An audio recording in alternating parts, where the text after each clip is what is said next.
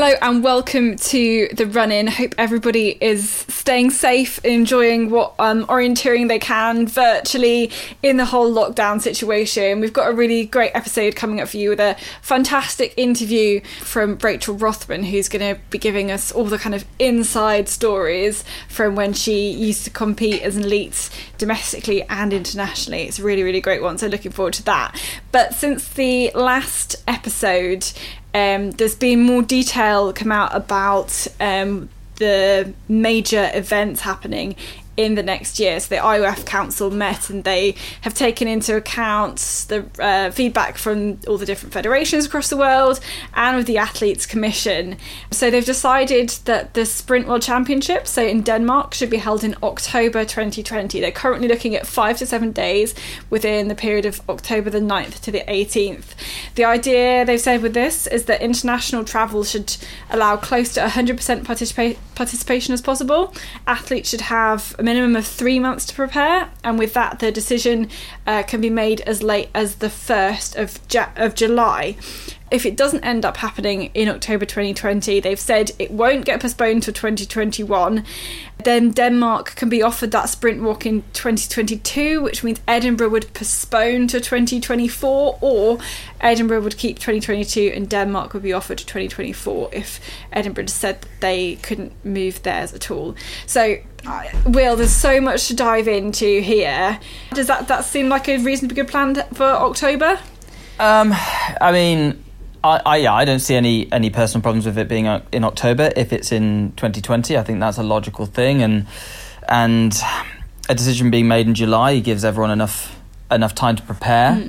I mean, personally, I wouldn't mind it if they push that decision later on to maybe end of August and give a little bit more wiggle room to allowing it to go ahead in October with a slightly shorter timescale, because in my view, everybody competing at WOC should be at a level where they can, or they should be, preparing themselves well enough and be able to have a good enough base level fitness where they can prepare from 2 to 3 months out, and maybe not the kind of the 4 months. So, I mean, in my view, it's a sprint walk. It could be in November, it could be in December, and it could be next year as well. They've said at the moment that the World Championships won't be held in 2021, those Sprint World Championships. So there's already going to be a Forest World Championships in the Czech Republic in 2021. And it seems like the federations were mixed about whether that should happen, but the Athletes Commission was against having those two World Championships in the same year. From the people I've talked to, the Brits, admittedly, that I've talked to, everybody was fairly disbelieving of the fact that it wouldn't be held in 2021. They were all quite positive. I mean, it was only, a couple of years ago that we had the World Championships with all the disciplines in, all 5 disciplines in one World Championships. That seems a bit odd that we can't then go and hold those 2 World Championships in 2021. What do you think, Will? Yeah, so that decision to me seems, and this is my personal opinion, so people can disagree with it or agree with it. This is just my view. I find it incredibly disappointing and surprising that there's a decision where there can't be 2 World Championships held in 1 year. So, as you say, in 2018 we held a mixed sprint and forest World Championships, what ended up being the final one, and we had people preparing for both sprint and forest in that same World Championship and performing in them both and winning medals in both. You also had at that time European Championships going on in the same year, where people were having to peak twice in 1 year, and that happens every other year at the moment. And personally, for me, I feel that the World Championships are the pinnacle of the sport. And to not have a Sprint World Championship in a 4-year period, so if they're going to push it back to 2022, is just a bit of a joke, really. And I don't see the logic behind it, especially if you're going to include World Cup races in that calendar year. Now, yes, the calendar is going to be very compact next year, and we want to avoid over-racing as much as possible, because the last thing you want is to dilute the level of competition, and you don't want to make people injure themselves by feeling they're forced to turn up and race. But logically thinking, October could be very difficult for everyone to get to in the same shape, with restrictions lifting in different countries at different times. So already you've got unfairness there, and life and sport is unfair. But maybe if October this year is too unfair for championships to be held, I don't see why we can't hold it next year, remove a World Cup round. And what's come out of this is the Athletes Commission stating that WOC should take preference, and they don't, and a certain number of federations as well. I think it was 16 federations were for 2 WOCs next year in the IOF statement, and 12 were against it, as well as the Athletes Commission. And the Athletes Commission have said, it's harder for less well-funded countries to manage 2 WOCs. They might have to prioritise one over the other. Completely get that. World Cup takes preference over certain regional championships. That I don't really understand. For me, a European Championships would always take preference over a World Cup round because it's bigger. There's a international title at stake there, whereas World Cup really is quite diluted. You get people using it for different things. Other countries using it for selections. Some aren't. Some are using it for testing of younger athletes. It doesn't have that same prestige. Whereas a European Championships or a WOC, they're the big deal. For me, incredibly disappointing. If we don't see a World Champs sprint for a 4-year period, I think we've lost, and we will lose, athletes from the sport because they'll go off and do other things. And actually, it's interesting you mentioned the smaller federations and not being able to prepare for 2 World Championships. But I mean, kind of the point of having the Sprint World Championships is that it can be held anywhere, and a lot of certainly British athletes can perform well in the sprint because they don't have to go to endless training camps in forest terrain where a World Championships is going to be held, and that is probably the same for a lot of others. So and a lot of those smaller nations are more successful at a Sprint World Championships. But then I can totally see it on the other side for the people who are in big orienteering countries who are all-rounders and are good all-rounders. They want to be able to win as many medals as they can. And if they feel that that's not going to allow them to do that, then they have a right to say, in their opinion, it shouldn't be held in 2021.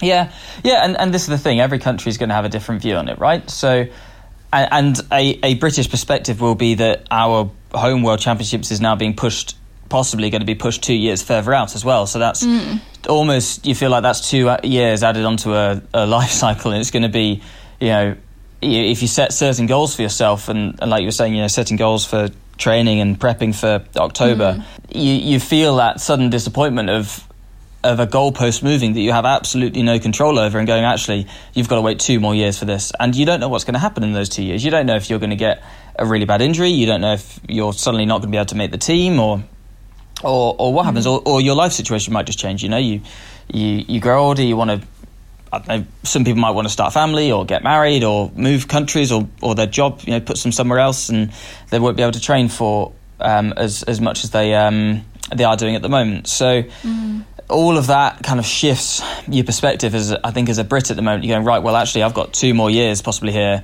That's a whole, you think about it in Olympic terms, that's a whole Olympic cycle you've got to go again, and it is hard, and you do suddenly think about, you question if you're going to go for it. I mean, I'm still going to go for it, but I'm committed. I'm in. I'm not going to not train for a home World Champs. I want to be there. I want to try and get a medal, but I think other people will be out there, thinking what they're going to go and do. And I know members of the British team are incredibly disappointed by this possible decision. They don't understand the logic of it. I'm quite confident in saying that the vast majority of us don't agree with this decision, don't like this decision, but and this wasn't the decision that I believe the British Federation put across as well. So I think the whole kind of organisation is quite disappointed in what's come out of this. But we're one cog in the machine. Yeah, exactly, and it's going to negatively affect British athletes more than it may well do other nations, because the Brits are demonstrably better, or at least in recent years, better in sprint racing than we are in the forest. But anyway, we could keep talking about the World Championships for ages. But I mean, that's sport, right? I mean, the countries have advantages over others, so I think we're perfectly entitled to that view of being disappointed. But I mean, I don't know what we can do in terms of if 16 federations vote for it to be next year, and 12 federations vote for it not to be next year, as well as the Athletes Commission. You've got to ask why I mean, maybe you ask why those 12 federations have more weight than the 16 others. You know, what was the split there? I think it's more about the athletes. I think it's more about the athletes commission, to be honest. Yeah. Because they want to do what's best for the athletes, which is good. But whether then you go on to whether the commission properly reflects the wishes of the athletes or just some athletes, which is a whole can of worms I don't want to open. No, and they obviously they obviously volunteer for the commission. They do a great job. But yeah, that's the World Championships. We move on to JWOC. They've said they should be held the latest the 31st of October 2020. This is in Turkey, by the way. Otherwise, should be cancelled. And then Junior World Championships 2021. There's some discussion about them possibly accommodating a special class for those who would have been last year JWOC this year, so wouldn't get a chance to run as a last year JWOC athlete, and allowing them basically to run in a special class in 2021. What do you think of that? I mean, yeah, that seems like a good compromise to me in terms of those final year athletes will get to run. I don't think you could allow them to mix in with the normal team as it stands, because obviously, if you've got a first-year senior and having had that extra year of development and, extra year of growth and training compared to a first-year 18, that is quite a difference. So I think it is probably the best option, having that extra class. But, it's a tricky one, JWOC. I think that probably no matter what they did on that, there'd be some people disappointed with the situation because of the age ranges involved. And I think they're going to do the same for World Universities. Maybe you're going to keep your year of eligibility to next year if it expires this year. So I spoke to Aston Key at the weekend, and he said that it's completely out of my control. I can't do anything about it. So we'll see what happens. Yeah, and a lot of those last year junior JWOC Junior World competitors this year, they'll be first year seniors next year. They may be going for World Championships, maybe going for World Cup stuff. So I mean, I think it's probably each individual make their own decision about whether they would go for that special class next summer. Quickly look at EYOC, European Youths. They've already been postponed. They said if they still can't be held, they should be cancelled. European Championships in Estonia this summer already been cancelled. There's a suggestion to move those those kind of sets of races to 2022, where the next Forest Europeans would be, and then move the 2022, which is in Hungary, move that to 2024. And one of the things is the World Games, which is... It's almost like, I always describe it as like the Olympics for all of those sports who want to get into the Olympics. Was due to be held in Birmingham, Alabama in 2021. That now would overlap with the Olympics, so that's been moved to 2022, and that now clashes with the World Championships 2022. So I'm sure the organisers of the event in Edinburgh, of course, will be having a difficult decision to make about what they do if they can move. And then there's also the possibility of Denmark maybe taking that spot in 2022 as well. Must be an absolute nightmare. Yeah, and I think from what I've heard, and this could be obviously wrong, so take it with a pinch of salt, is that they weren't consulted about the possible move to 2024. I think there's some working groups going on at the moment that are going to talk about a shift in date for WOC, and there's been a request from some members of the team to shift it to pre-World Games to accommodate that move in time slot, because World Games is still important, and it's good for funding for our federation at least, and it's a good kind of showcase to put on for the sport, and there's always a lot of coverage of it in places. So it's a pretty prestigious event to go to, so you don't want to skip it, and you certainly don't want to clash with world champs. The clash is just, far from ideal, and I don't envy the organisers of WOC 2022 at the moment, trying to reorganise all of the council permissions, and then you just think about the people who have maybe started university there, and they feel like they've only got 2 years in the embargo left, and now they've got 4 years possible 4 years of embargo still to go, and that's going to impact quite heavily on their just general lives at university as well. So, there's all kind of things affected by this. Yeah, and so we've not got a clear picture yet about what's going to happen to the World Championships 2022. Those discussions are ongoing. We will bring those to you as soon as we know what's going on. But a lot of that might not happen until July, when we know whether the World Championships will be held this year or still possibly next year. So anyway, we'll park that one for now. I'm sure, again, it'll be one we're going to keep coming back to as the situation changes. We're going to have Ralph's orienteering conundrum coming up towards the end of the episode. But first of all, as a lot of the British season as well as the international season is kind of all being cancelled, it was due to be the JK last weekend. So we thought we'd catch up with former JK champion and also international runner for GB. So we had a little sit down with Rachael Rothman. Rachael, welcome to the run-in. Hi, thanks for having me. That's all right. Well, thank you for coming on. How's it all going in this current tumultuous time, which we'll try not to spend too much time on? Yeah, it's going all right now. I had we actually locked down before most people in the country because my husband Alex is a consultant cardiologist, so he was at high risk, and so we moved out, me and the boys, to my parents' house. And after having a minor breakdown about it all happening, it's now going fine because they live right on the edge of the Peak District. So I've actually done more running in the last 3 weeks than I probably did in the previous 6 weeks. So overall, we're doing all right. That's an ideal location for lockdown training. Yeah, and my parents have a big garden, so the boys are having a blast, and my parents obviously help look after them, so I'm getting quite a lot of work done, and it's no, I think we're lucky. I feel like I'm a bit isolated in a bubble at the moment, and then I'll speak to Alex and find out what the real world's like, so yeah. Oh, well, I hope he's keeping well, and that, he's it's not too much for him yet. No, he's okay. Excellent. Well, I guess we can start there then, and I guess we'll start in the present now, and then we'll dive back into random streams of the past. You are you're now working full time, and you've got a husband who works full time, and you've got 2 kids as well. How are you juggling this kind of new phase of your life with young kids? How much do you get to train at the moment? Obviously you can do a lot of training locally with the coronavirus.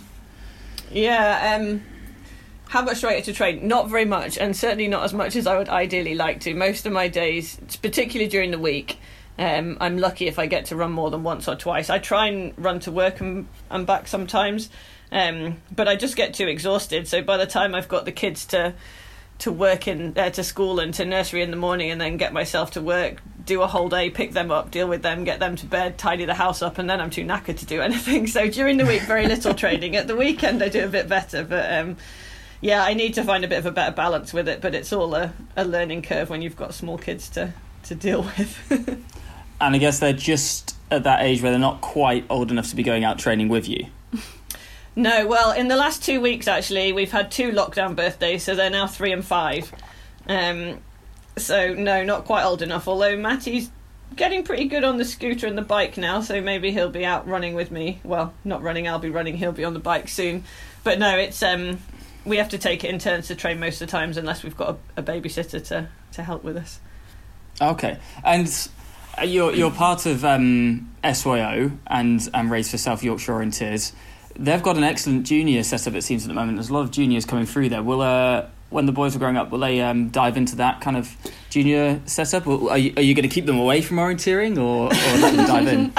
I don't think I could if I tried. They absolutely love it already, and I'm sure fantastic. that's partly because we have so much enthusiasm for it. And as a kid, I think you often enjoy and get enthusiastic about what your parents do. But yeah, Matty he wants to not do the white course, he wants to go and do the yellow course, and obviously he doesn't do all the map reading himself, and actually trying to stop him just running off in any direction is the challenge. But in SYO it's brilliant. We have all these Saturday schools events, and they have kind of 400 plus kids who are running, and it's just amazing to see so many people there racing. And you quite often have 200 kids who've completed a white course, which is just completely different to when I was a kid, and so yeah, they really enjoy going and doing those courses, and it's really exciting to see them getting into it and starting to work out how to do the map. And last time my eldest son went with Alex and did the white course, and I went with the younger one behind, and he did the whole course himself. I didn't have to carry him for any of it, and he was probably 2 3/4 at the time. So it's wow. They're loving it. I mean, right, what kind of top tips are you giving them to help them along, or are you just giving them that free rein of only holding them back when you can? Yeah, it's free rein. I just want them to enjoy it. I just want them to be out there enjoying. And you say to Matty, what sports does he like best? And at the minute, it's football, running, and orienteering. They're the 3 things he wants to do. And if he just keeps enjoying the outdoors like that, that's perfect. I'm happy. And occasionally he wants to do climbing as well. And we have a lot of opportunities in Sheffield, so it's great for them. But no, the only tip that I'm giving Matty at the minute is, should we stop and look at the map and work out where we're going? That's quite a key one. Yeah, that could be useful. Yeah. So I guess, your kids are obviously getting involved through yourself and for Alex. How did you first get involved in orienteering? What's your background to coming into the sport? So I don't remember my very first orienteering course, but my dad went with his brother a couple of times as a kind of young adult, and so at some point when I was probably around 6 or 7, we used to go as a family. But between when I was 9 and 12 and a half, we lived in the Netherlands, and my first actual memory of orienteering is when we were in the Netherlands. Oh, wow. And I remember learning how to do yellow courses and then orange courses on my own over there, and I remember my dad shadowing me round courses. And I also remember them being quite tricky, but whether that's just because I was obviously young at the time and didn't know what I was doing, or whether they actually were trickier courses, I don't know. But there was a lot of sand dune areas over there, and so a lot of kind of small contour features on sand dune type things, and army sand areas as well we ran on a lot of. I remember running the National Dutch Championships as a 10-year-old, which I won, but there were only 3 people ran the course, and one of them took twice as long as me and the other one retired. This was the elite course? This was this was the the height of Dutch competitiveness in orienteering, because it's not a big country for orienteering, but to me, it was kind of funny to win and to have only 3 people entered in the first place. But at the same time, when you're that age, it's just really nice to win something. So it was still really fun, and I really enjoyed it. And I also remember running some kind of Belgium 3-day competitions against some of the Belgium girls, who I then did race when I was at JWOC kind of 8, 9, 10 years later. And it was the same girls that I'd been racing age 10 that I was then racing age 20. So that was really nice to kind of know them a bit. Oh, wow. Yeah, and I still see them around sometimes, actually, at, kind of summer events, because they've all got families now as well. So, yeah. Oh, fantastic. And how long were you guys living out there for, then? 3.5 years we were out there. So I came back to the UK into the second year of secondary school. And I remember going we lived in the northeast of England. I remember going to a little local park event and saying, I'll run the orange. And my dad was looking at me saying, are you sure? I think you can do more than that. But I'd never run more than an orange before in the Netherlands. But then, sure enough, it took 8 minutes or something, and so then I accepted that maybe something more difficult would be good. And that year I went to my first British school, so a few months after returning, and I won it. And that was the first time when there was more than 3 people on my course, and it was a bit there are actually more people in the world who orienteer, and actually maybe I'm okay at this, so let's keep doing it. So yeah. And then, obviously, your career went from there. Junior titles in the UK. You went to university, and I guess you mentioned JWOCs and stuff like that. But the big breakthrough must have been, well, I'm kind of saying it's a big breakthrough, but you obviously correct me if I'm wrong. But the 2002, you were part of the gold medal winning team at the World University Championships relay. How did that kind of come about? And I guess what's interesting for me is how people from different universities come together. You're such big rivalries at Bucks, like Edinburgh versus Sheffield. And then you're coming together into one team and working together to a single goal. Yeah, and it is a rivalry when you're at Bucks, but the girls who I was always in a team with were really good friends of mine, and so whilst it was a rivalry for the course, it never felt like a rivalry all the rest of the time. We were just always good friends. That never actually felt strange, moving to being kind of competitors to being in a team together. My first World Students was 2 years prior to the Bulgaria one in France, and I don't really remember very much about it other than cheering other people on the podium and then the banquet.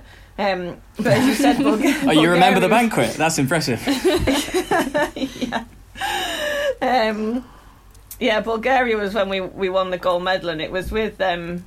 Hannah Wotton, Sarah Rollins and Helen Bridle, who have all been good friends of mine for a very, very long time. And I ran first leg, which was not something I was used to doing at all. I'd hardly run any first legs before that. And I just remember thinking, like, you just have to not mess it up. You just have to not mess it up.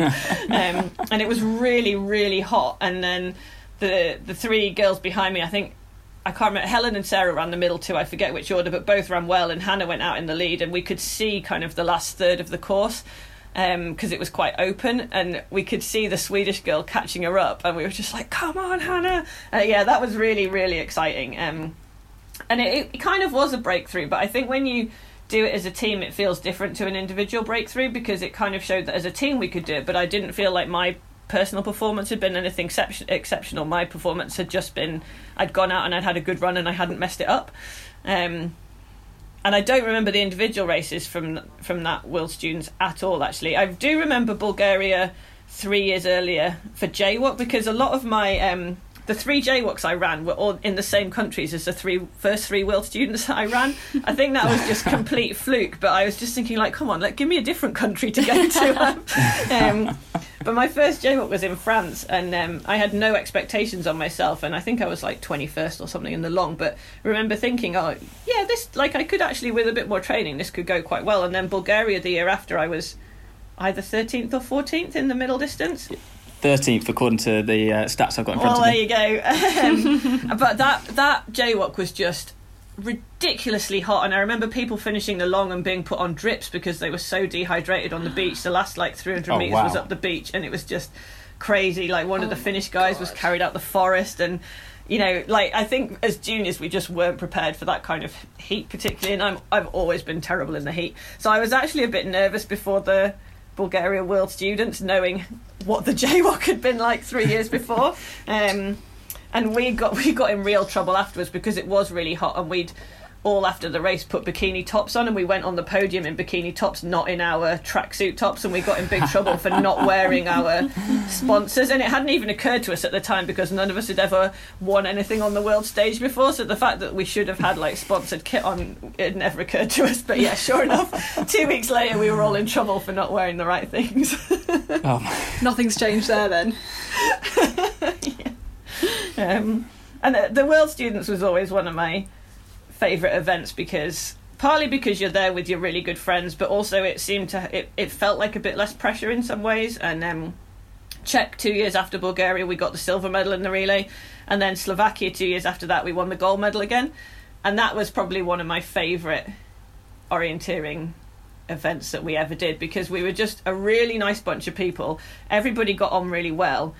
We'd won the relay, which was obviously brilliant, and then we'd spent all week teaching the boys the dance moves for YMCA and the girls the dance moves for Spice Girls Wannabe. And at the banquet the boys did YMCA all dressed up as the Village People, and the girls dressed up as the Spice Girls and did Wannabe. Fantastic. On the stage at the banquet. And so I think the fact that we'd had that going on all week meant none of us had really got stressed out about the competitions, because we were more stressed out about trying to learn these dance moves that we were trying to do for the banquet.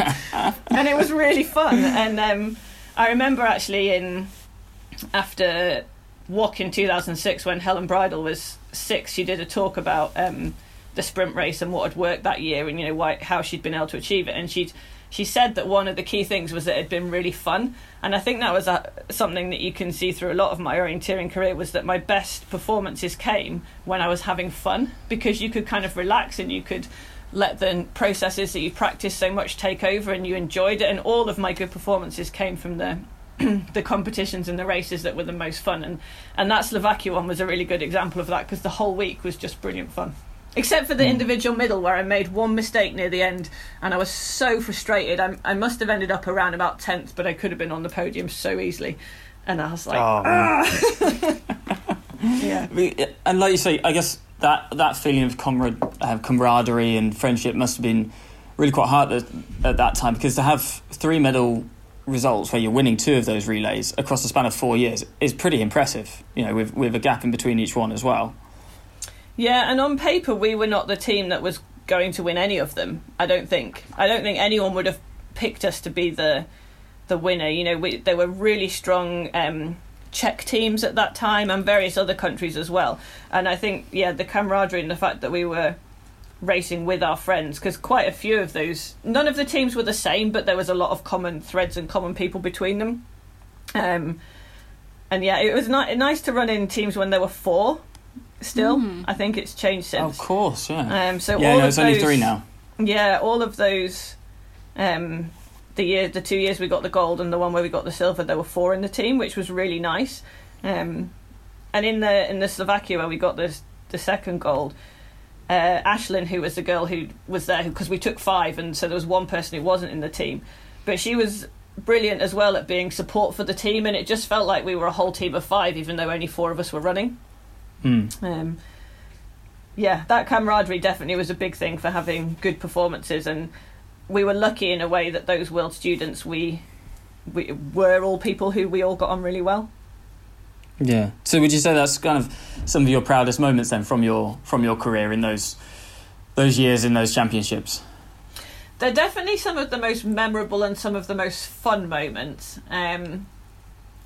I think probably my prouder moments probably come from individual results rather than the relays, because I think with all of those relays, nothing felt exceptional, and maybe that's the secret to have a really good result. Maybe that's the point.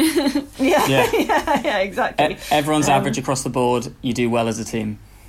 I'm not sure if I'd have a moment that I'd particularly say was my proudest. I definitely have the ones that I enjoyed the most and felt like I got the most out of. Such as? Yeah, that World Students in the Slovakia was one of them. I really enjoyed the French World Championships in 2011. I absolutely love that terrain. My orienteering style definitely suits technical terrain more than anything else. I enjoyed my first World Championships in Denmark. I have a lot of good memories of that. I think when you go to your first one, you have less expectations and it's a bit more, well, let's kind of see what it's like. And I really enjoyed the first one. I'd also, a couple of years before that, been on a training camp in Ukraine, and then I ran the Ukraine World Champs in 2007. And that was completely different because you had to be so careful about what you ate and what you drank, and like the amount of iodine we must have used on that camp and that World Champs, washing all of our fruit and our veg and water and everything. I mean, it was just crazy because, you couldn't drink any of the tap water or anything. And that was a really fun World Championships because I went into it feeling prepared, having been on a training camp, but it was also a crazy World Championships because we were in a hotel that was like a tower block, and you'd look out the tower block in the morning and there was a roundabout at the bottom, and every day the traffic would be going a different way round the roundabout because someone had broken down, and instead of like queuing and waiting to overtake, they'd just all start driving the other way around the roundabout, and like their road rules were just insane. We were by the river as well, and people would decide that the traffic jam on the road was too much, and they'd go like ride on the embankment down by the river instead, which wasn't even a road, but it looked like a motorway sometimes in the morning. And like just the kind of sheer randomness of the whole thing of the city and being there. And and one of the training camps, 2 of the girls got bit by a dog and had to go and get tetanus shots, and it was just like, oh man, the whole place and the whole thing was just a completely different world there. So that one was really fun. And then I have a bit of a mind blank in World Championships for a couple of years because they were all a bit kind of meh. Like there was Czech and then there was Hungary, and they were okay, but there was just nothing special or particularly notable in many ways. And then I was so hyped up for World Championships in Norway in 2010, and we'd done loads of training out in Trondheim. And I mean, the terrain is amazing. You just completely... You don't see anybody when you go training there. You just forest and marshes, and you really learn to use the marshes, and it was so fun. And we'd gone out on like quite a few training camps, and me and a few friends had been, and it was brilliant. And then the actual race itself, the middle at that World Champs, was just the biggest disappointment. I think probably the biggest disappointment of all of the orienteering I did at World Championships and things, because they'd completely planned it for like the TV controls. And we didn't get in any of the nice terrain, and I just finished just feeling like it was such a letdown to have had all this amazing terrain around you and then just not gone in any of it, and it was just like so disappointing. And then the year after was France, and we'd been on some training camps, and I absolutely loved the terrain, and we'd ran the World Cup there at October, the end of the year before, and I'd run really well in the long distance, bar one mistake at the start. I think I came like 21st in it, which was for a World Cup race pretty good. And I'd really enjoyed like just the area in general. And we got married the year after, actually, just before WOC. We got married in the July, and we went out to France for a week and went camping and just went running on some of these areas and did some orienteering and training and stuff, and it was brilliant fun out there. And then the World Champs itself, the middle distance, I lost 2 minutes on the first control. I was like so excited, I just didn't quite rein it in, and then I ran really well for the whole of the rest of it, and I finished like 19th, I think. But if you'd taken that 2 minutes off, I would have been easily in the top 10. And I'd kind of thought in my head that was going to be my last World Championships, and I'd loved so much all the training and being out there. And I still remember some of the maps and some of the legs that I ran in training and in competitions, because it was just so much fun trying to decipher what the ground was going to look like and what the best route was going to be. And I love a puzzle, and to me that terrain was just the biggest puzzle, the best puzzle you could possibly present me with. I loved it. But then, having kind of come so close and yet so far, then I did another World Champs after that as well. So what made that urge to carry on there then? Was that disappointment of that 2 minute mistake, just kind of going one more go? It wasn't disappointment, it was frustration, because I knew that was the WOC where I had probably the best chance. I was in really good shape. I'd done so much training out there. The terrain really suited me. I absolutely loved it. Kind of everything was coming together. And then I did and a few times actually in big competitions I'd mess up at the start, because you just get that thing about, I need to push that little bit harder, this is World Champs, I need to push a bit harder, and I just hadn't quite planned enough what I was going to do on that first leg, and it was just complete frustration in myself of doing what I knew I needed to not do. And then after that, ran the whole thing perfectly, because I guess in some ways I'd taken the pressure off myself. But also I settled into it, I settled back into reading the map, making a plan, direction, picture. That was always my mantra. Make a plan, what's your direction, picture the terrain. And that worked so well in that terrain. But the frustration in myself is what made me do another one. And the terrain for the Swiss the year after for the middle it wasn't as cool, but it was still interesting terrain. But I didn't love it as much as I did the French terrain. You mentioned with Ukraine going out on the training camp there, and I don't know if you managed to get to training camps for all of the World Champs you went to, but I guess as you were moving on with your kind of your working career and for that last World Champs in Switzerland, I guess going out on training camps was starting to become a bit harder, maybe, I don't know, but and maybe for some of the more remote places. Yeah, I still went on a lot of training camps, because this was actually one of the things that was hard when I stopped. Was I used to plan my entire year based around the World Champs and the World Cups and the training camps, and every autumn I would sit down with the calendar and I'd plan out kind of what my weeks were going to look like, where I was going when. And I graduated my undergraduate degree in 2002, and then I lived in Sweden for a year, and I was teaching orienteering in an orienteering school. And that was quite interesting, because I absolutely loved it, and I loved being out in Sweden, and learning Swedish and everything was brilliant. But I kind of got bored in my head. I couldn't just do orienteering, that wasn't enough. And so then I did a PhD when I came back. So between 2003 and 2007 I was doing a PhD, and those years I had a lot of flexibility, and I could have worked way harder than I did, but I didn't need to. And part of the point of doing the PhD was that I wanted to get back and do some chemical engineering, but I wanted to also have the time and the flexibility for the training. And so I could do all the training camps I wanted basically up until 2007, when I was still a student. And then I was a postdoc for a couple of years, and then I became a lecturer, and still I wasn't really it was a job, but I wasn't really dedicating myself to it. And it's probably no surprise that a year after I retired from international competition is when I got promoted at work, because I actually had to put a bit more time and effort into doing some work rather than just going on training camps. So I think one of the things with academia is that you have a lot of flexibility. So long as you do the work, it's not like you have to be in necessarily between 9 and 5. When I'm teaching, I used to have to be there, but the rest of the time I had a lot of flexibility, and so I could do the training when I wanted, and I'd get up early and I'd go and do my strength and conditioning in the Hallam High Performance Suite, and I'd still be in my office by kind of 8:45 in the morning. So there was a lot of flexibility, and I did all the training camps I wanted to, really. I don't feel like I ever really was restricted in my kind of holiday. And it never really felt like a holiday, I have to say. It just felt like my other life.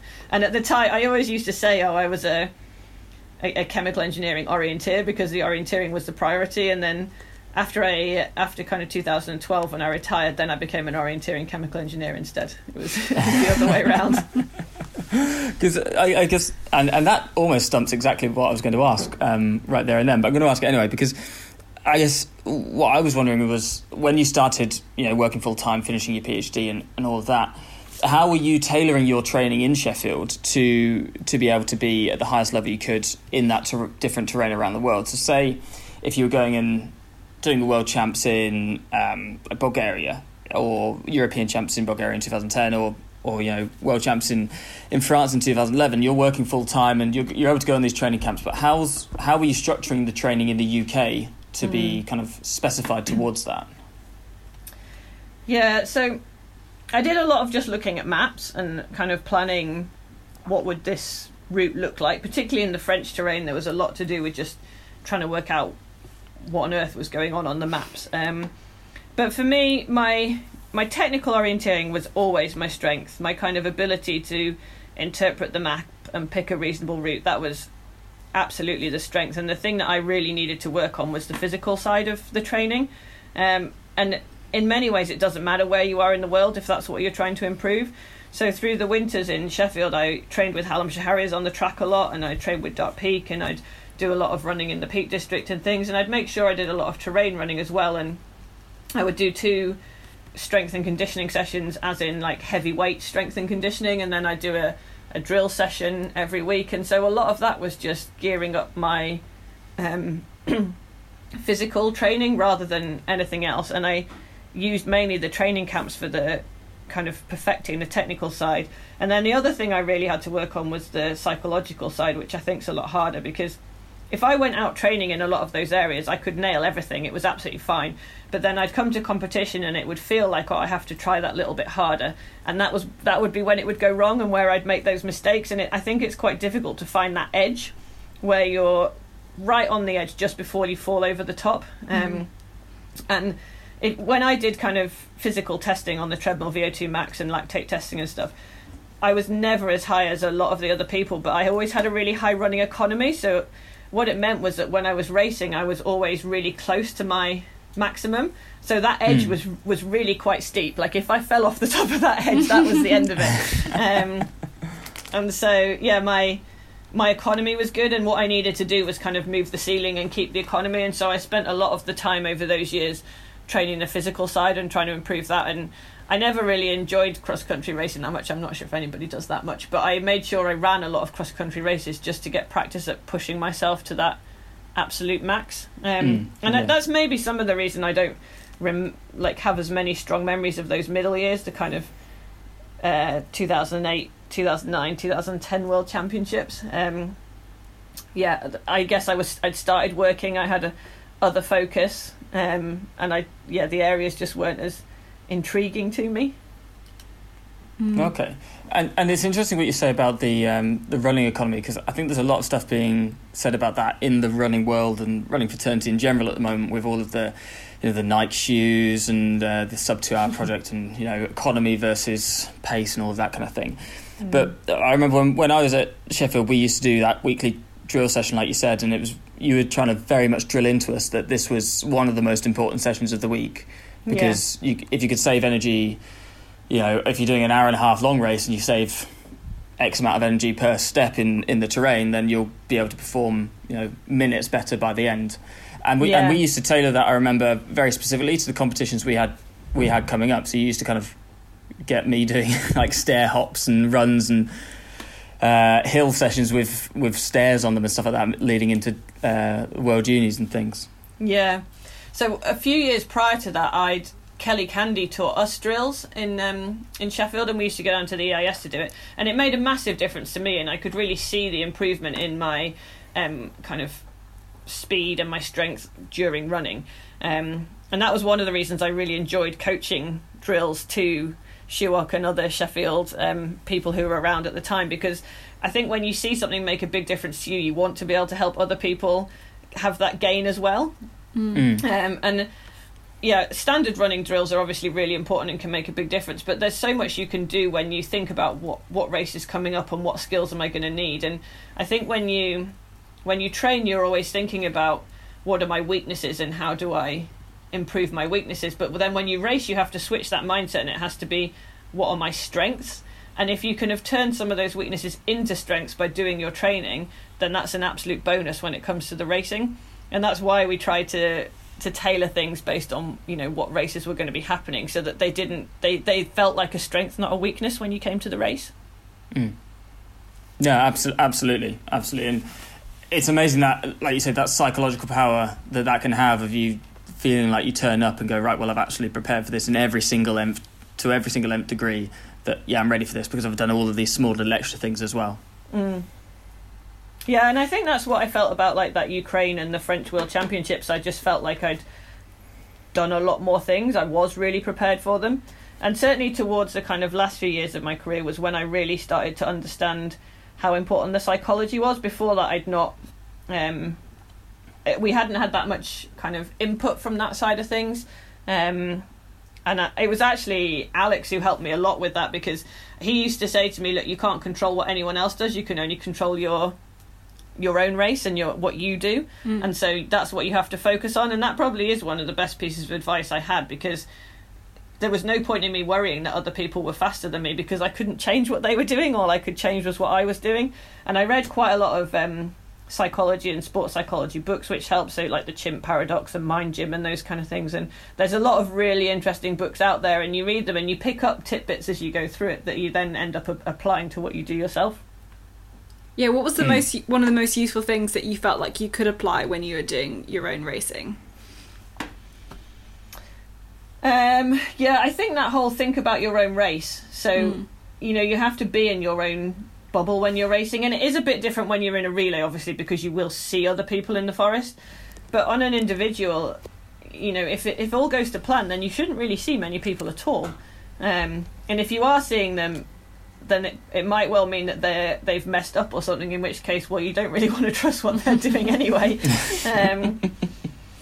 Yeah, so from the psychology side, definitely to be and it's very easy to say think about your own race and forget about the rest. It's very difficult to do that in practice, and it took me many years to actually be able to put that in practice. And I'd say through my whole senior career, that was probably, without knowing it all the time, that was actually what I was working on developing. So were you like trying to, in a race or in training, making sure you are only thinking about your own race, or did you set up any like distraction kind of exercises to try and practice that? We did do so, because I ran with EF Qualidinger for quite a few years, and we did used to do kind of distraction training for relay training with them, but it wasn't really distractions for me that was the problem. It was the belief in myself. So it was about going out and knowing that I had to just do my best, and that I wasn't trying to push extra because it was a big race or a world championships, because if you try and push extra, it goes wrong. So it was about training me to have the belief in myself, and by enjoying the areas and the races, and by doing those extra things like the training camps and putting in the time doing things, and it enabled me to have the belief in myself that kind of what I could do was good enough. Yeah, makes sense. Absolutely. No. Well, if no one else is learning stuff from this chat, I am. So it's all good.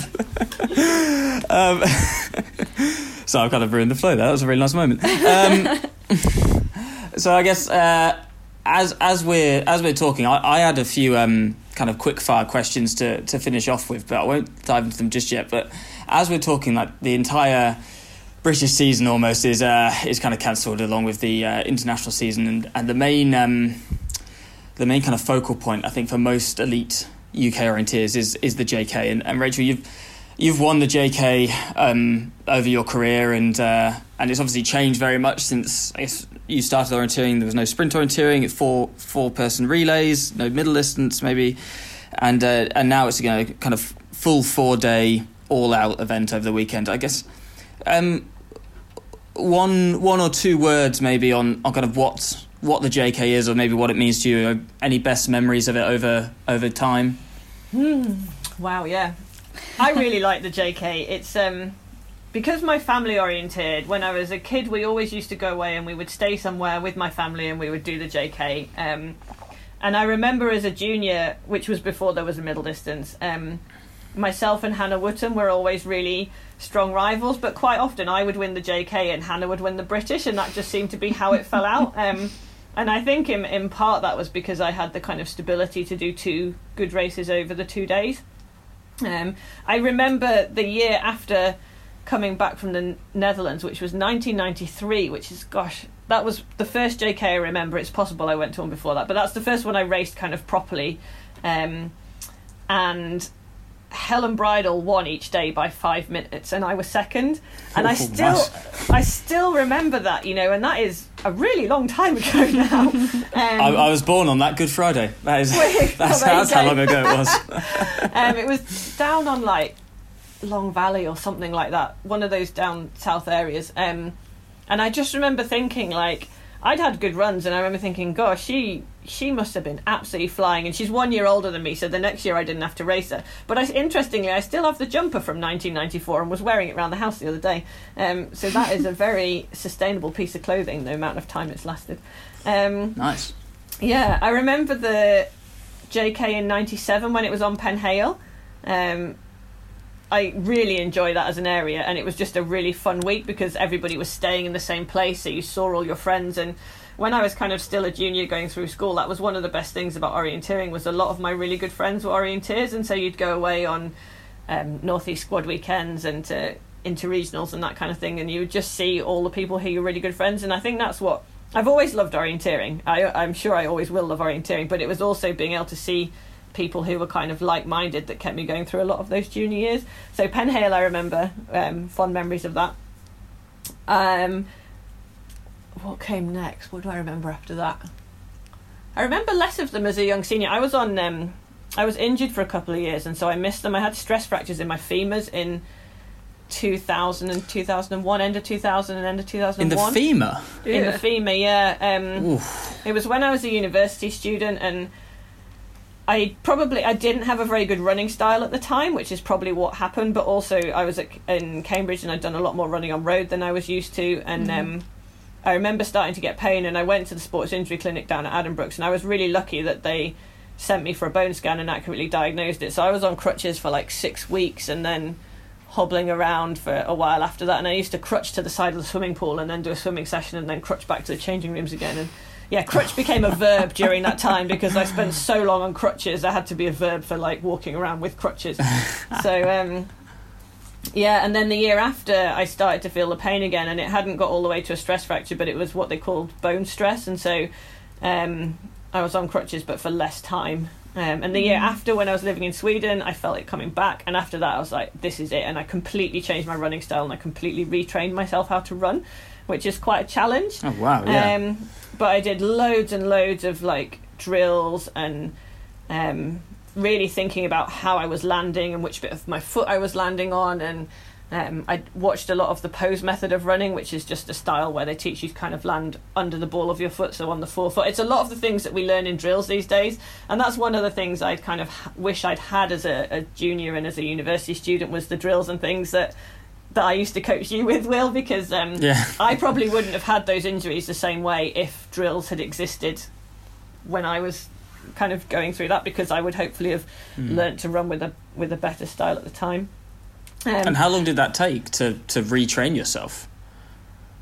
I'd say a year probably, to kind of get back week to a in, decent, week out. Yeah, I mean a lot less time of kind of concentrated retraining and drills and really thinking about it, but yeah, I think it probably helped actually when I had kids, because you kind of have to retrain yourself how to run after you have kids as well. But yeah, and then I have a lot of other memories of JKs, and more recently I've been to JKs with my kids, and they absolutely loved last year running around doing like the string courses and things, and it's so nice to see them at the JK enjoying it as well in the same way that I used to, and kind of seeing how the juniors are doing and things. It's all really I think the JK is a great event. I was actually really excited for it being in the Northeast again this year, because I'm obviously from the Northeast originally, and I feel so sorry for the organisers and planners and everyone who've put so much time and effort into it, and now it obviously can't go ahead. It's such a shame when it's taken out your control like that.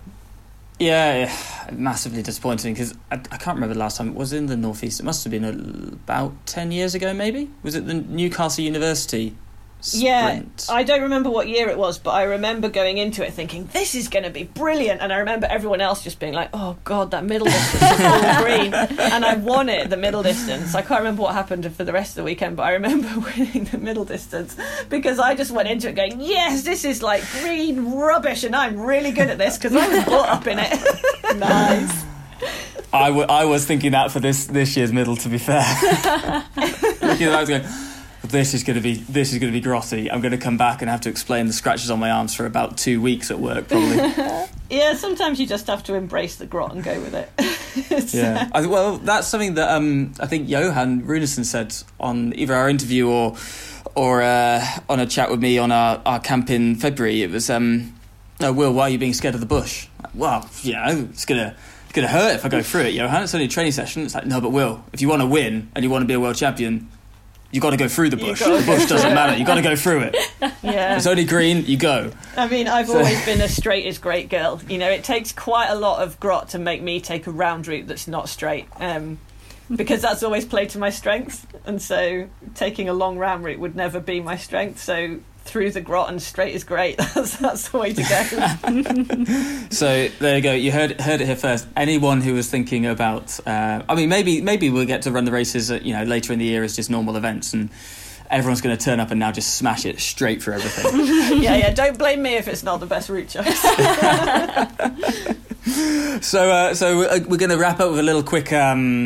A quick fire round of some things, and some of this actually might have already covered, but we'll go for it anyway.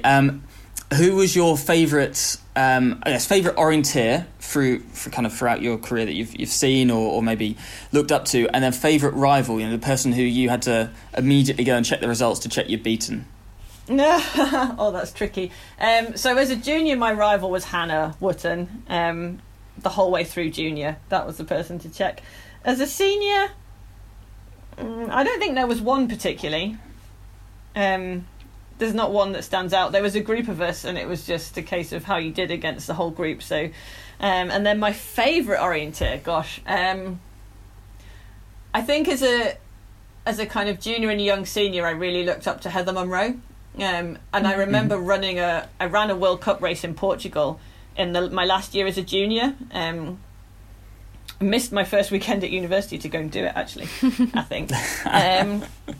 And it was really fun. And I remember seeing Jenny Peel and Yvette Baker and Heather getting a medal. It was a delayed one from the European champs that year. And there was a lot of really great performances. And the guys got a medal in the relay. And it was all of that kind of generation of orienteers just ahead of me. And when I lived in Sweden, I was job sharing with Jamie Stevenson. And he was always a big inspiration to see the training and the preparation he put into everything that he did. And he won his gold medal just at the end of the year when I'd been living in Sweden. So I'd kind of seen his whole training for the year up to that. So yeah, I guess those guys are the ones from the British side, the ones who I looked up to the most. Nice. And worst orienteering memory? Oh, and you're allowed best as well. Yeah, so the worst ones, yeah, it's kind of tricky. They all revolve around injuries, I think. So in the World Cup final in Italy in 2005, I ran really well in the middle distance qualifier. It was when there were still qualifiers, and I think I was second in my heat. And I remember actually Heather Munro saying to me afterwards, because I think she might have been third in her heat, and I think everybody was a bit amazed that I'd done so well and that I'd been second in my heat. But I just absolutely loved it. It was quite tricky. It was really interesting. It was different terrain. It was brilliant. And then the next day was the sprint, and it was the sprint where Craney and Helen Winskill ended up winning medals. But on the way to number one, I'd made a small mistake, and I was stood looking at the map, and I fell off a cliff, like actually off a cliff, and split my knee open at the bottom. Oh my gosh. And wow. It hurt so much, I can't even explain the amount of pain that was going through me. But then I kind of hobbled to number one, hobbled to number two, and the adrenaline started taking over, and then I started running again. And because it had started in the woods, and then it finished in the old town, and it was really intricate in the old town. And this was the qualifier actually as well. And I finished and I actually qualified. And then I remember Sarah Rollins looking at my knee and just being like, Rachel, the fat is popping out of your knee. And she had to stitch me back together in the hotel room that evening.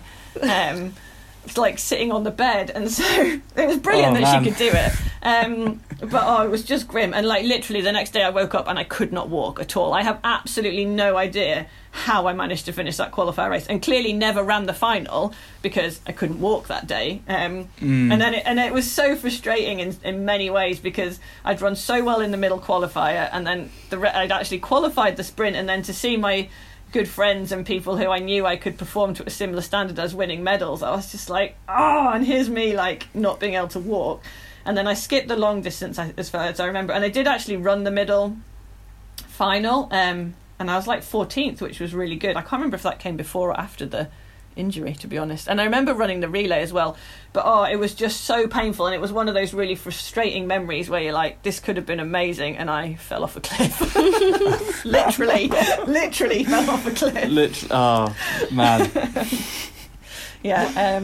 Best memory, World Students in 2006 for the relay. The day we won the relay and then had the kind of banquet where we all dressed up, and the team spirit and the camaraderie with that, I think that's probably the best memory. That and the training in France. Nice. And then I guess this might link into France as well. Favourite orienteering area? Oh yeah, those French World Championships areas. Yeah. They were absolutely incredible. Like Le Rivard and all the ones around there. They were just... There was like Le Quadre something or other and Le Rivard. They were absolutely amazing. Yeah. I'd, if there's ever a summer event there, I'm going back. I think there was talk of it, maybe. I don't know if OO Cup were going to go there. Yeah, I've actually have a lot of good memories of the OO Cup as well. I've ran that quite a lot of times in Slovenia. I really, really like Slovenia as a country. Great areas, chilled out organisation, really good ice cream. Yeah, the OO Cup is amazing, and we were due to go to the OO Cup in France this summer actually, but whether it happens or not, we'll have to wait and see. Yeah. Well, hopefully, and good plug for the Slovakian tourist board there as well. Yeah. Yeah, at the minute, because like obviously I don't really have any goals in orienteering anymore other than orienteering on really fun and cool areas. So for me, we look at it and we're like, well, what do we want to do? And we still do a lot of orienteering holidays, but it's because we really love it, but we're going to the places where we think it's going to be fun events and chilled out organisation, and when there's stuff for the kids to do as well. And that's kind of my orienteering choices at the moment. Well, hopefully, there'll be some chances later in the year for you to be able to tick those off, and hopefully we'll all be able to race and do some cool stuff in the UK as well. But I guess we'll leave it on that nice positive note. And Rachel, thanks very much for jumping on with us and sparing the time. And best wishes to Alex, and stay safe. We will, and you. So that was Rachael Rothman there, talking all things her career, JK, and a bit of her training philosophy as well. And personally, one of my favourite interviews that we've done. I've got a bit of a buzz now to go out and do some training in lockdown and get back on the hard intervals, seeing as I'm I'm meant to be on a rest week and I've only had 2 days off. So back on it tomorrow. Thanks, Rach. Obviously thanks for coming on whilst Alex is working away in Sheffield Hallamshire Hospital, fighting the fight against COVID as well. So best wishes to him and anyone else out there, in the NHS and on the front line and doing their bit to keep the virus at bay. But moving on to other stuff, we are now going to dive in with Ralph's orienteering conundrum. So for everyone who's been debating hard over the last couple of weeks about just what the answer was to Ralph's last question, here he is with his answer. Hi everyone, I hope you had lots of fun searching for random Scottish areas over the last 2 weeks. There were many good suggestions, but the answer I was looking for was Johnny Crickmore of Alvey. So Johnny Crickmore, squad athlete, and Moor of Alvey, a small area near the A9, popular with Laganlia and Badagrish camps. Did you get it, Will? I actually did, but I think I had a little bit of help because I think I had actually seen it on Twitter beforehand. I hadn't seen it on Twitter, and initially I was thinking like Graham Grist would something, and then I remembered, because I have coached on Lagan-Lear a few times, I've remembered that Moor of Alvey was a place, and I'm like, oh, hang on, Johnny Crickmore. So quite pleased with myself that I got it, because I was, So I think I didn't see it on Twitter. See, it was Peter Hodgkinson sent me a message saying, I'm not on Twitter because I'm under 40, so here's the correct answer. So he did get it correct. I think we had people guessing Catherine Barr Wood, or we had one from Basok saying Sasa Cheplin Chirac, which was a nice melding of names together. Bridge of Allen Cherry from Matt Elkington as well. So who not also an area though, is it? I mean, it's just a place. Yeah, I know. He also snuck in a slight abuse for me in this tweet, so I think maybe bonus points for Matt, as he also tried to claim that he was British champion the other week because instead of Ralph Street, because he was the top orienteer in the only British champs long distance fell race that's occurred so far this year. So a niche claim from Matt, wrong sport. So sorry, Matt, you're not. But no, well done to anyone out there who did get it. I'm going to try and avoid the answer this week so that I can actually have a go at it. So, Pete, if you do get the answer, can you text me it maybe a week after it's been out? Okay, let's listen to Ralph's next one then. So there have been 18 JKs since the last one was cancelled in 2001. That's 18 long distance days, or classic, to market it a little bit better. The estimated winning times for the men is 90 to 100 minutes, and for the women it's 70 to 80 minutes. How many times has the winning time been under, inside, or over the recommended or estimated winning time in those 18 JKs?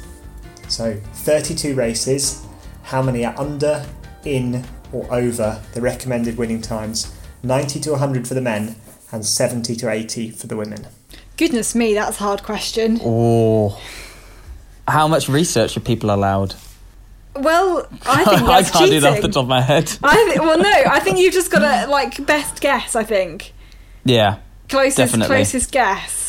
I mean, I'm always moaning that I think all the winning times are too short, so that'll be interesting to see if that's a reflection of what I think, or whether I've just made it up. So, because I always think they very rarely go longer than the expected winning time, and if not, then more often they go actually on the shorter side of that window, or even shorter still, because I think planners they underestimate how quickly the elites run. Yeah, but coming from someone who's competed in a couple of JK Classics now, it definitely feels like a long way when you're out there after 2 days of racing. I don't know, it might be different for the people who jack it in and save it for the relay, not naming any names over the last few years. That seems to become a bit of a trait for certain people out there. So maybe that could be Ralph's next question, actually. How many people have won the relay at the JK after skipping the long distance, or actually completing the long distance the day before? That'd be an interesting stat. That would. But we're going to focus on those times, and yes. that's my guess is they err towards the short side, but we will wait and see. Yeah, I think it probably will err on the short side, to be honest. I think it might be shorter for the women though than the men. I think there'll be more short women's courses than there will be short male courses. I think there'll be some ingrained sexism in there. Okay, we'll see. I'm sure Ralph's going to supply us with the full breakdown of statistics for the next episode when he reveals the answer. Absolutely. But we have actually had some racing over the JK weekend, and not in the traditional sense, but we've had the first Easter. Well, there's been a couple of things going on. So actually, the first one I'll give a little shout out to is the Australian Easter Carnival, where they set virtual racing challenges over the weekend. So you had a bleep test on the Friday, a mono fartlek on the Saturday, a Strava Art Challenge on the Sunday, and then a hill climb on the Monday. where you had to do as much climb as you could in a 40-minute period. So some good bits of Strava art coming out there if you go and look at some people's training logs from down under. But you also had the Easter Lockdown Orienteering Championships. So they're organised by Chris Smithard and partially supporting the Squad Support Fund with some of the race entry fees, and a challenge over the 4 days of the JK, trying to mimic the JK weekend. So various mental and technical challenges, as well as catching feature racing. Now, I've not done too much catching features racing in my time. I've played a little bit on the demo version, but I don't have the full version. But Catherine, you did actually try some of the catching features over the weekend for the first time. How did you find it? Well, I thought I'd better, really, because I was doing these like kind of live stream roundups at the end of every day, and then commentating actually on the grand final on Monday. They're still on Twitch if you wanted to go have a look. And yeah, I really enjoyed it. There was the long distances on Kilnsey from the JK, I think 2016, where the weather was hell, basically. Oh, it was awful. It was awful. So basically what they decided is they'll give everyone the chance to run that again in, from the comfort of their sofa. I really enjoyed it. You could just point your compass in a direction and then just kind of run, and it was brilliant, and just like find some sort of like re-entrant or pit or something that your control was in. And you didn't have to hide in them this time either, like some of us did out on the course. No, exactly, because it wasn't like freezing, bucketing it down, hypothermia kind of weather. And I also did the sprint, which was from Swansea, that JK, which Chris Jones actually planned it, and then he raced it on catching features, and he didn't realise that was the course that he'd planned. That was really hard. I got so lost on that one. It took me ages to relocate because everything was so close together. So that was so hard, but really good fun still.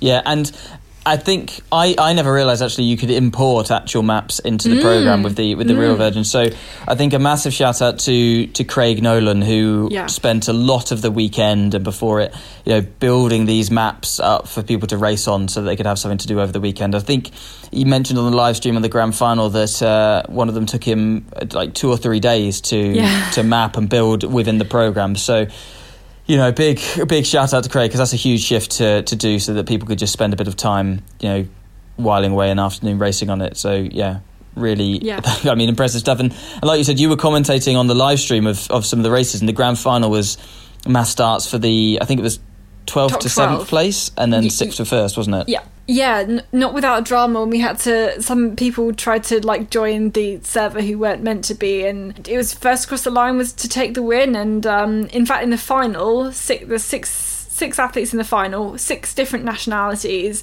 and in the end it was the Swede Kasper Skep who won. So yeah, very international, amazingly competition. Thierry Georgiou was even there, and he didn't win as well. He didn't win. So no, he was 8th. I think it was a good all-round orienteering kind of worldwide community feel to it. Yeah, it was good fun, and there's going to be another one on in just over a week's time, so hopefully entries will still be open for that by the time this podcast goes out. I know the first one was very popular, so if you missed out on the first one, then Chris Smithard's organising one for the weekend after next, and so there's only 2 weeks between the two events. Believe it or not, he will have more time to spend on the second one than he did on the first one because of how crazy last minute it was. Just a last minute idea and a lot more entries than he thought he was going to get. Was there over 500 in the end? Yeah, wow. It's just, and in that short space of time, the fact he had to close it and more people were wanting entries and couldn't get them, it's just goes to show you, I think, the love that the orienteering community has for their sport and their want to compete and help. Yeah. They're absolutely just kind of crying out for it. And I saw other stuff over the weekend of people doing Easter egg hunts with maps that they've made of their house and things like that. So really good kind of vibes coming out from the orienteering community, I think, over the weekend, and other streams of entertainment starting up again. So like Quarantine Punters, I saw they put out a Instagram post. It's a very funny Instagram. If you want to go and have a little follow of that, that provides some good value that you can you give yourself a little laugh at some people's training logs from back in the day. So well, I think we should end this episode there. We'll be back in another couple of weeks with another interview and some more roundup of what everybody's been getting up to whilst we're in lockdown. We'll be back then.